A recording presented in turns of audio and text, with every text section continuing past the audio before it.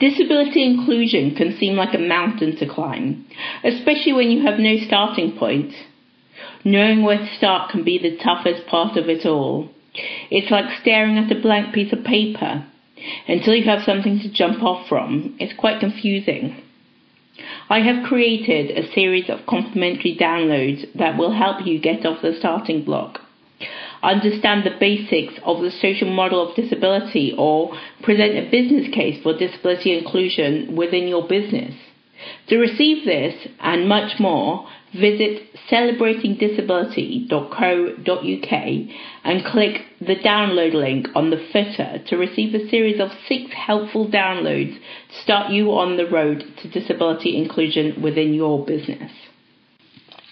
Hi everyone, and welcome to another edition of Part of Me podcast. I am joined by yet another interviewee today. So we are just going to introduce him, and he will introduce himself and tell you about his experiences. So hello, interviewee. Hello. How are you? My name's Dennis Kennedy. My disability is from a traumatic brain injury as a result of a road traffic accident in 1986. Oh my gosh! So how has that left you disabled? How are you impaired by that? I'm impaired from the left side of the body, pretty much the arm and the leg. When I was diagnosed, my parents were told that I actually had cerebral palsy. Now that's not the case, because cerebral palsy results in lack of oxygen to the brain, and you can only get it until the age of 5. So it was a traumatic brain injury, where it's very similar symptoms to cerebral palsy being on the left-hand side of the body. And also cerebral palsy you usually get either during childbirth or the very few months afterwards, so it'd be very difficult to get it as a result of an injury, wouldn't it? It would, but it can happen up until the age of 5. Okay. In rare circumstances. Okay. But, it's similar, so I think at the time the doctors just put a term on it. So. Okay, so we're going to talk a little bit about how your disability affects you a bit later in the podcast, but I was just wondering if you could tell us a bit more about what you do and how you got to what you do today. Well, I'm a social care worker at present. I'm looking to become a life coach. I'm actually trying to be a life coach, particularly in the area of disability. Mm-hmm. And how I got there is I was actually trying to be a sound engineer. So I always done things in my life that the odds were stacked against me. Mm-hmm. I always done them anyway, like a sound engineer. You need 2 arms and 2 legs for that. You know? Yeah. So I met considerable social barriers trying to get employment in that area. So I went back to college and I done a degree in psychology, and I went on to do a master's in disability. Okay, brilliant. Now I'm doing a diploma in life coaching. So I'm going to combine all the 3: my degree, my master's degree, my qualification in life coaching. Yeah. Yeah, I mean, it's quite, as a sound engineer, I mean, I can relate a little bit. I trained as an actress, and everybody told me that I wasn't able to be an actress due to the fact that I was disabled. Do you find that you didn't continue with your sound engineering due to perceptions, or was it something where you were physically unable to do? Well, it's not. I was never given a chance to do it, really. So it's not that I wasn't able to do it; I wasn't given a chance.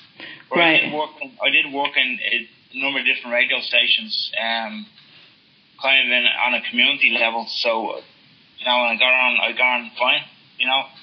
Yeah. So, I did kind of work in a professional capacity for a community radio station, and that was what kind of drew me to working with communities, with people with disabilities, and in radio, because I used to train these people to develop their own community project. Okay, brilliant. Okay, so tell me a bit more about the social work you do now. Do you work with disabled people themselves, or do you work with everyone? I work mainly with people with disabilities, and that would be more the intellectual side of things. I work for St. John of God's mostly. Mm-hmm. I do work with young people also in Tulsa. That's the organisation in Ireland for protecting children, safeguarding children. Okay. Mostly people with disabilities. Yeah, excellent, brilliant. Sue, I mean, this is one of the questions we talked about, so I don't mind. I hope you don't mind me asking. I noticed your terminology is slightly different to mine when it comes to disabled person and person with a disability.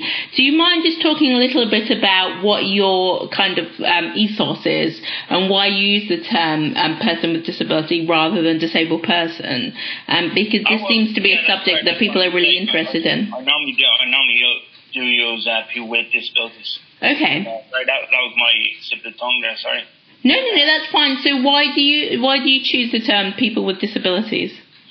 Well, because it's more the academic term in my masters. It's just the way. It's just under any legislation and under any policy in regard to disability. That's the terminology that is used. Okay. And I did work in an organisation as part of my Disability Federation of Ireland.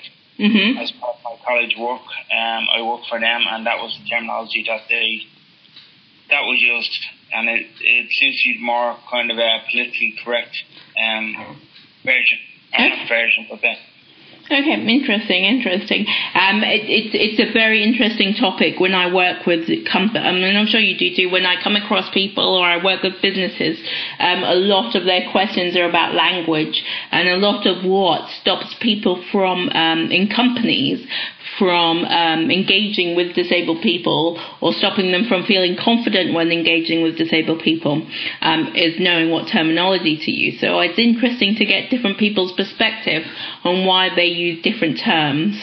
So thank you very much for that. So we're going to move on to just your life at the moment as a disabled person or a person with a disability, if you don't mind. So could you tell us about 3 challenges you face, perhaps in the workplace or in your life, due to your disability, and explain to us a little bit about each?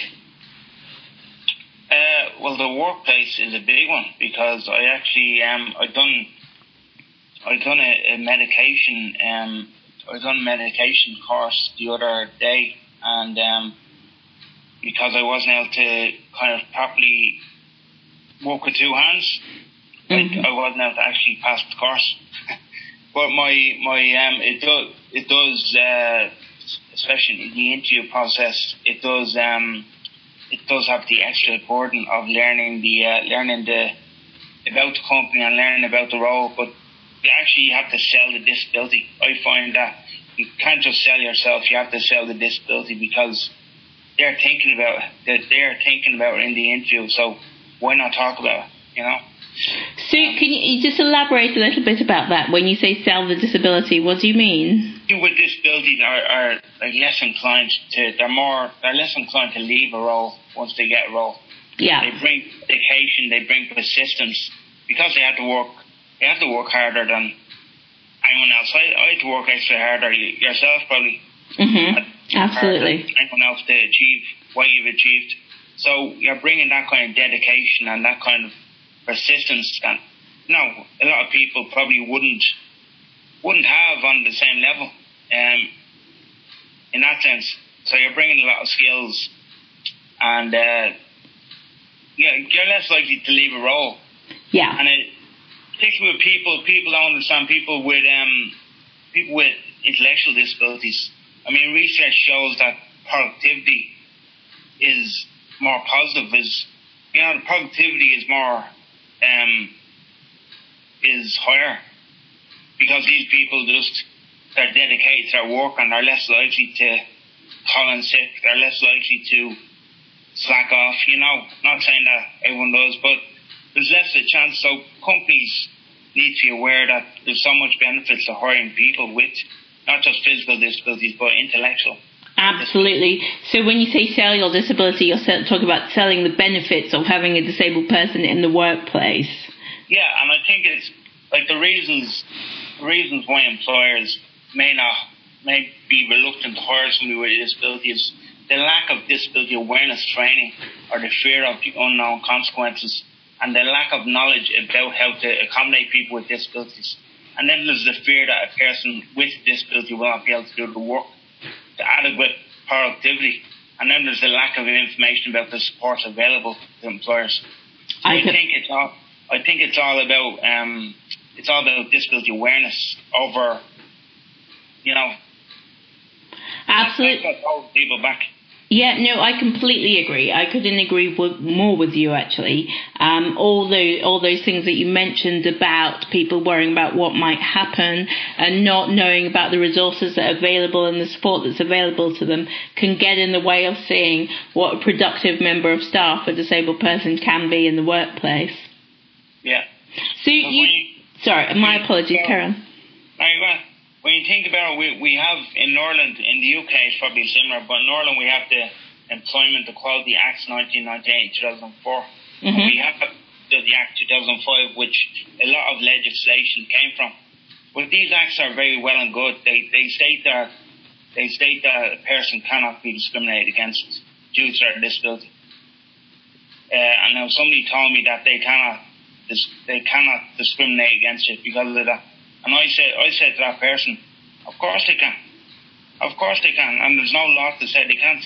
They can discriminate against you if they don't like your haircut. Mm-hmm. So why couldn't they discriminate against you for having a disability? They just can't directly discriminate against you. Absolutely. But it does exist. And in my view, and probably yourself the same, the way around that is not legislation. Legislation is all very well and good, but it's disability awareness training. It's being aware the support's available and the things that a disabled person can bring to the workplace. I completely agree with you. I completely agree. So if you were going to offer advice to disabled employees who are going to be working in the workplace, who might be looking for a job or who might actually already be in the workplace, what do you think your advice would be? Well, a lot of people fear, and this question comes up a lot on my podcast and probably yours.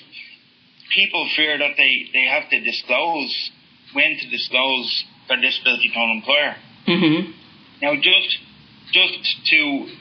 to make clear, and despite what companies or organizations say, that you're under no obligation at all to disclose the disability. Yeah, you're under no obligation at all, unless the job requires the use of 2 hands or 2 legs. You're under no obligation to disclose that information. Despite what it says on the application form, you're under no obligation, because that puts you at a distinct disadvantage. And now the only time you are obliged is maybe if you need reasonable accommodation. And that is, employers must take reasonable steps to accommodate the needs of employees with disabilities. Mm-hmm. And that is only in your best interest. You're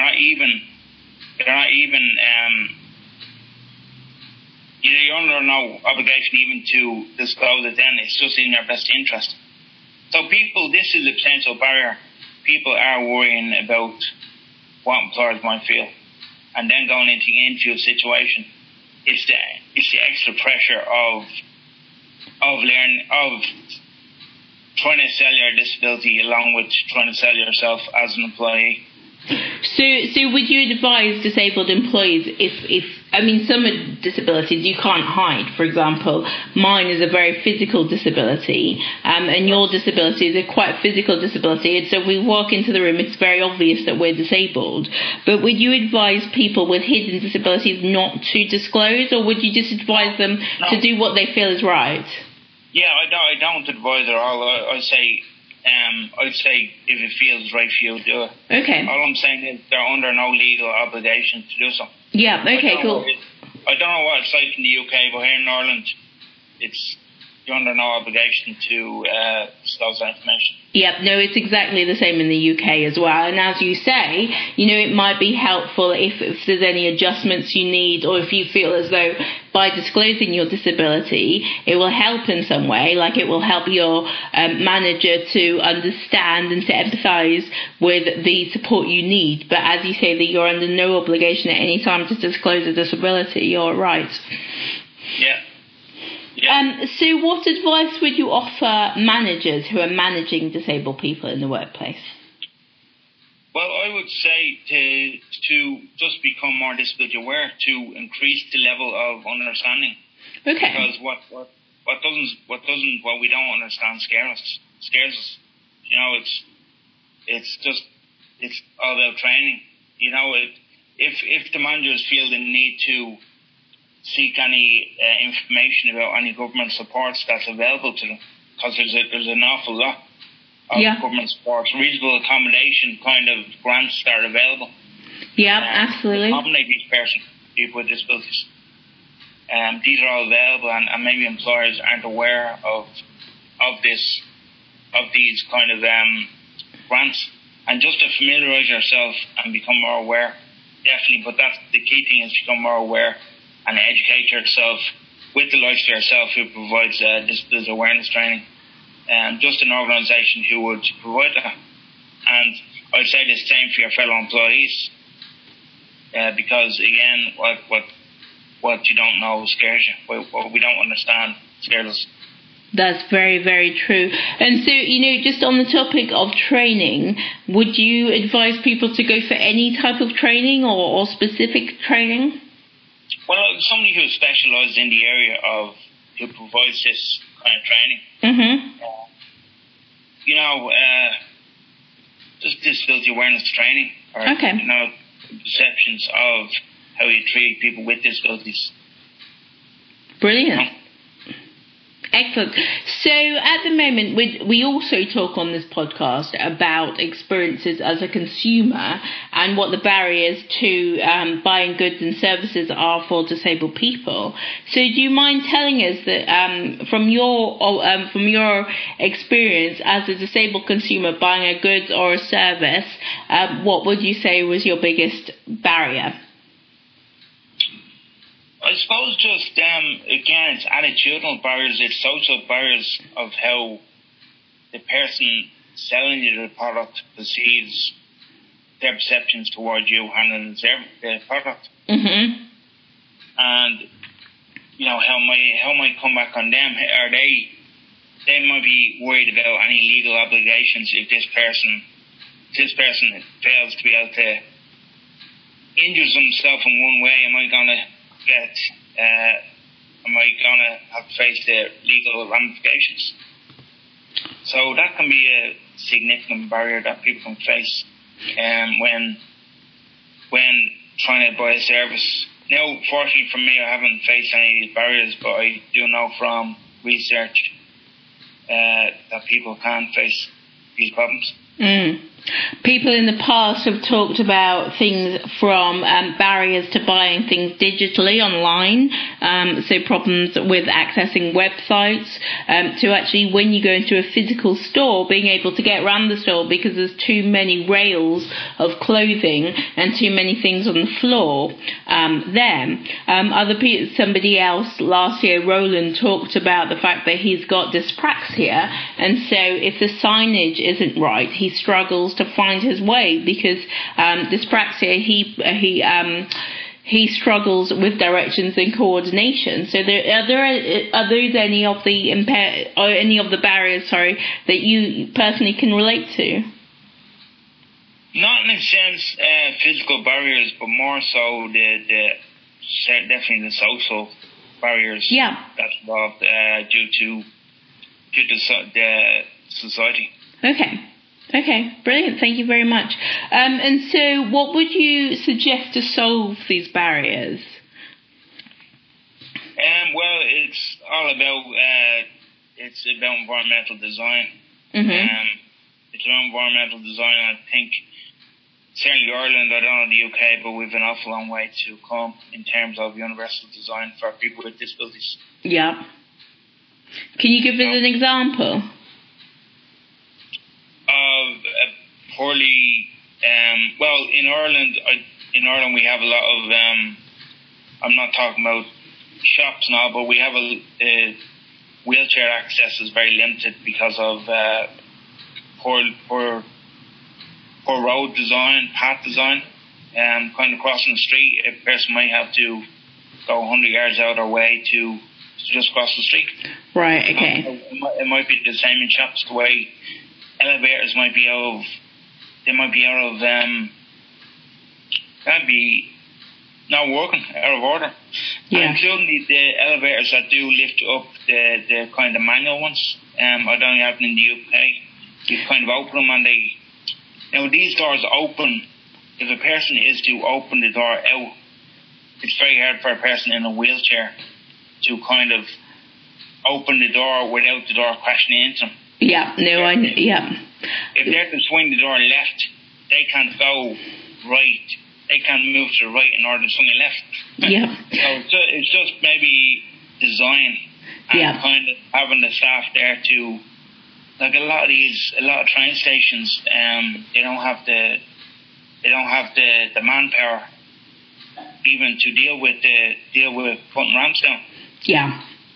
And instead, like the accommodation isn't built into the train. There's no ramp between the train and the platform. Mm-hmm. There's a big gap between the train and the platform. Yeah. So, in order for you to get off the train, you need another human being to put down a ramp for you, which is totally kind of, it's outrageous really, because it's not really accessibility at the end of the day. You need a man there. You have to ring 24 hours in advance. Make sure there's somebody there, so these are all significant barriers. I completely agree with you, and I can relate to you, and going back to your earlier points about the manual lifts, that's exactly what I call them as well, manual lifts that, for people that don't know, that you have to hold your finger down to get it up to the top and the bottom.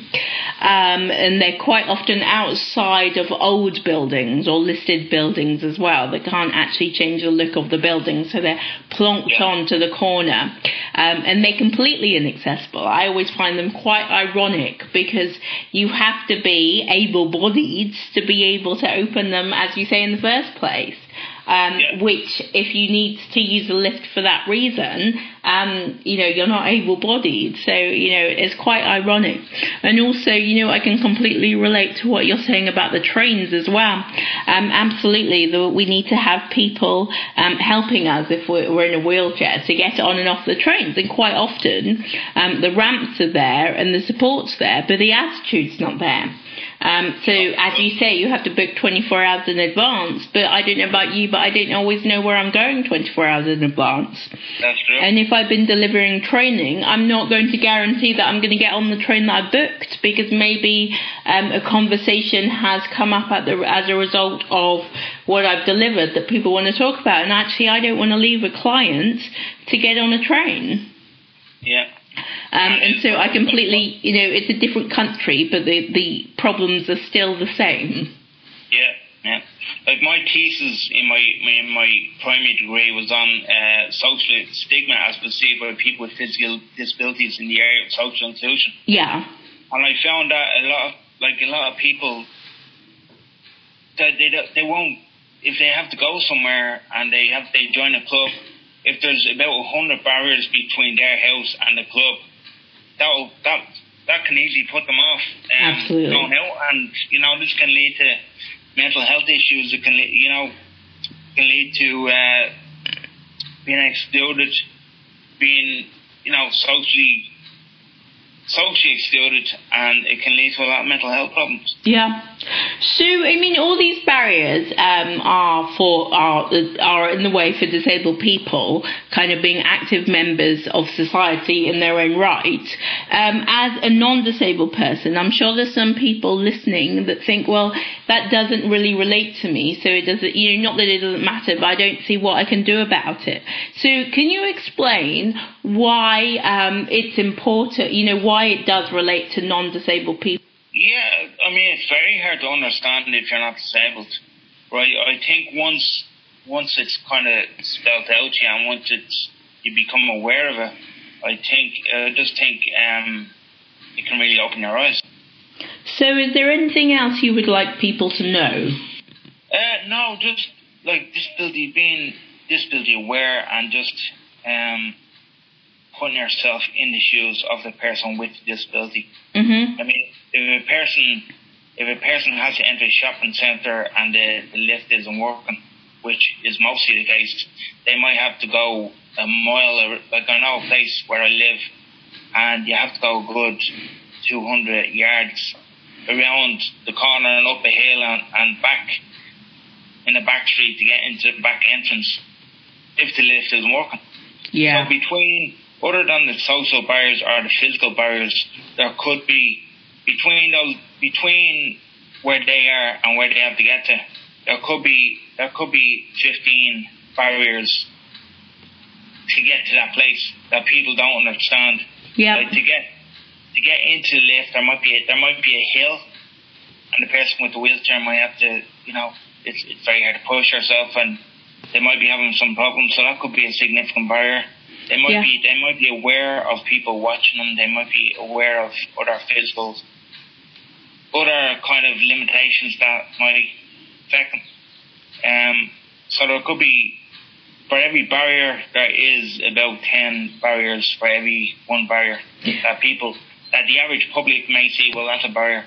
But to the person with a disability, there's probably 10 barriers in the way before they get to that barrier. Yeah, no, I couldn't have said it better myself. Thank you so much for your time today. I've really enjoyed, this has been such an interesting podcast. I've really enjoyed listening to you. And a lot of the things that you've said, I kind of know myself, but, you're coming at it from a different perspective as well, which is really interesting. So I've definitely learned something as well. And I'm assuming, I hope the listeners have too. So thank you very much. I hope so, because it's like I said, if people are aware, which things might be very simple, and once somebody tells you, and you're going, how did I not know that before? Yeah. I think a lot of people can learn from this. Yeah. I completely agree. Just be more aware of the benefits that people with disabilities can bring, and say, look, they had to work extra hard. Yeah. Extra hard to achieve where they are today. Yeah. And to embrace them. Brilliant. Excellent. Thank you so much. We'll see you soon. Okay, thank you. Thank you. Bye. Thank you again for everybody for listening once again to the Part of Me podcast. I hope you found it helpful again this month. Next month, we will be joined by Daniel, who has autism, and talking about his experiences of being a poet and having experiences in the workplace. We are looking for new interviewees to be interviewed on the Part of Me podcast. So if you or anyone you know would be interested in sharing their views and experiences of the workplace as a disabled person, please do get in touch. And until next time, I will see you next month. Thank you very much. Bye. Come along to a networking event with a difference. The event is aptly named How to Network, a Diverse Perspective. Deaf, blind, anxious, speech impaired, or a wheelchair user, navigating a networking environment can be extra tricky with a disability or a mental health condition. Hear from incredible people who face barriers when networking and how they successfully strategize around them. Build your own techniques and have some fun. Learn to work a room. The event will be held at the WeWork space at the fully accessible King's Place, London, on Thursday, 9th May at 6:30 p.m. Everyone is welcome. Find out more in the link attached to this podcast by searching How to Network on Eventbrite or emailing inclusion@sarahburrell.co.uk. Networking is an art. It's time to get creative.